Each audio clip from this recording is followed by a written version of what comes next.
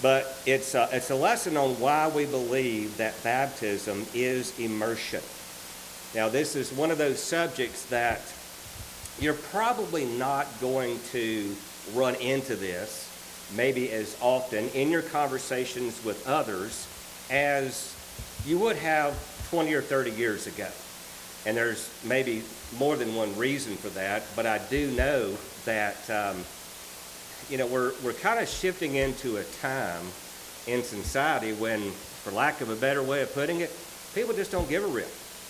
They don't really care what you believe. That's why we began this series, why we believe it makes a difference what you believe. You can get just a few minutes into a discussion about what the Bible teaches and differences between what people believe, and many people that you're going to be talking to, many people that you discuss these matters with, they're going to say, well, I don't care. Okay. If you believe that baptism is immersion, then you believe what you believe, and I'll believe what I want to believe. We're all going to the same place anyway. But there's reasons why we as Christians need to be familiar with what the Scriptures teach on all subjects. I quoted in your outline, in your newsletter, 1 Peter chapter 4, or I made reference to 1 Peter chapter 4 and verse 11. It's such an important verse. If anyone speaks, let him speak, and the word speak there carries with it the idea of teaching. If anyone speaks, let him speak or teach, as it were, the oracles or the utterances of God. So if I'm talking about a Bible subject, I need to speak of that subject the way the Bible speaks of that subject. If I'm speaking about a word, baptism, I need to use that word in the way it is used, the way God uses it, as has been revealed in the Scriptures. That's an alien way of thinking for many. Why does that matter? Well, do you want to explain to God why it doesn't matter that you chose certain words as vehicles of certain thoughts? Do you want to stand before God on the day of judgment and say, well, God, I understand that there's been differences of viewpoint, and really words don't matter. Words are vehicles of thought, and words do matter. If anyone speaks, let him speak as it were the oracles or the utterances of God. Another passage I like to go to, and this is not in your outline, is 1 Corinthians chapter 2, where Paul was describing the process of inspiration. And at that place, he says in verse 12 that we have received, 1 Corinthians 2, verse 12, we have received not the spirit of the world, but the Spirit who is from God.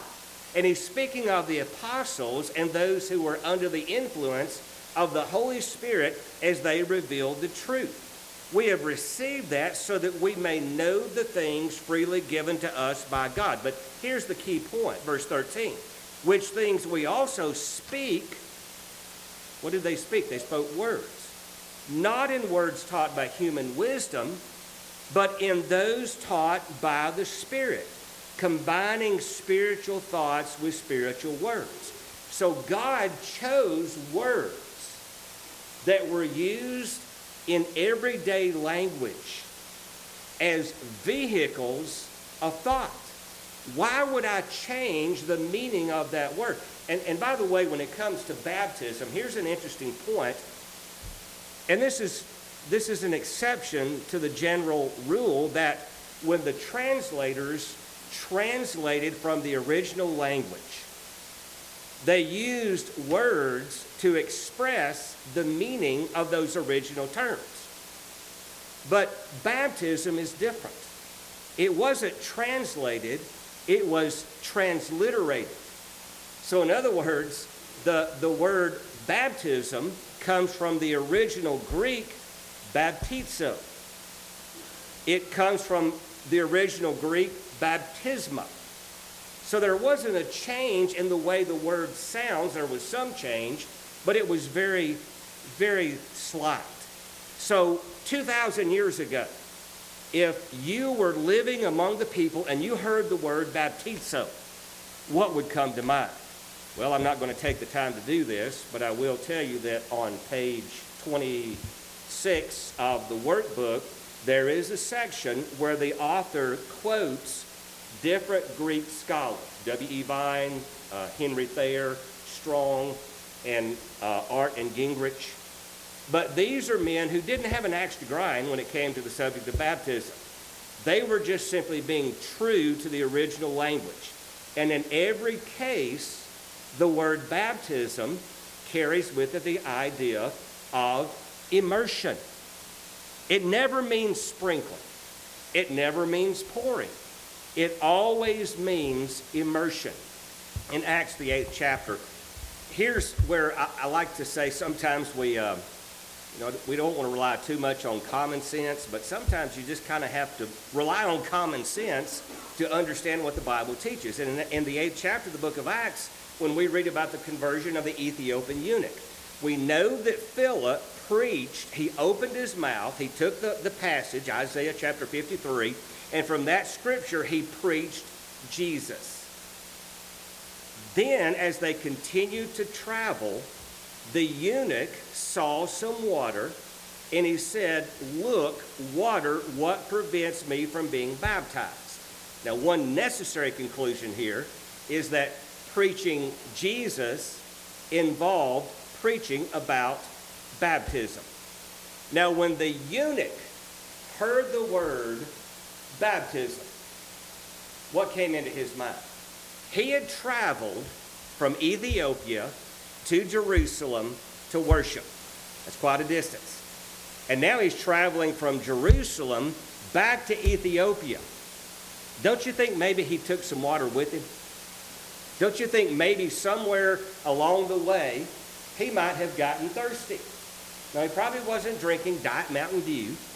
Probably wasn't drinking Coke Zero. What did most people drink who are on journeys? They drink water.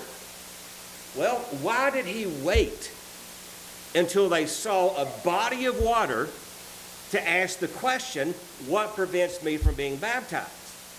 If when Philip preached baptism, he heard the word baptism, and baptism could have been immersion or sprinkling. Well, hey, I got a bottle of water right here. It could have meant sprinkling or pouring. Why can't you just pour this water on me? Why can't you just sprinkle me with this water? I'm ready. Why did he wait until he saw a body of water? It's because he understood it required more water in order to be immersed. And again, if you look at the definitions in the original language in that workbook, you'll see it's immersion, it's being overwhelmed, it's going under. And Philip said, "If you believe with all your heart, you may answer." And he said, "I believe that Jesus Christ is the Son of God." He ordered the chariot to stop, and they both went down into the water. Philip as well as the eunuch, and he baptized him. If he could have sprinkled him, if he could have poured water on him, all he had to do is go down there and get some water, bring it back up and sprinkle him. It was not have been necessary for them to go both down into the water.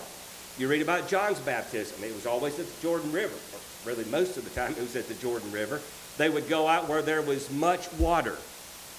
Well, it takes much water in order to be immersed. So baptism equals immersion. You look at the New Testament examples and you see that. But here's something that I think goes beyond the doctrinal side of that discussion. It's a practical point. And that is that baptism symbolizes a death and a burial with Jesus. Now, this is something that was taught later. When Paul was writing to the church at Rome on the subject of justification by faith and not works of law, he was emphasizing how that we're saved by grace. And so there was an argument that may have came up in the minds of those to whom he was writing that if we're saved by grace, and grace is God's way of reaching out and saving us from our sin, then let's just sin more so that grace may abound. So that's the argument that Paul is addressing in the 6th chapter of the book of Romans.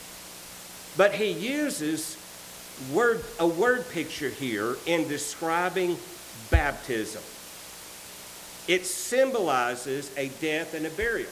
Now, I don't believe that everybody who was baptized on the day of Pentecost, I don't believe that all the apostles went through this teaching on how baptism symbolizes a death and a burial. I don't think they had to. I think they understood that baptism is an immersion for the forgiveness of your sins.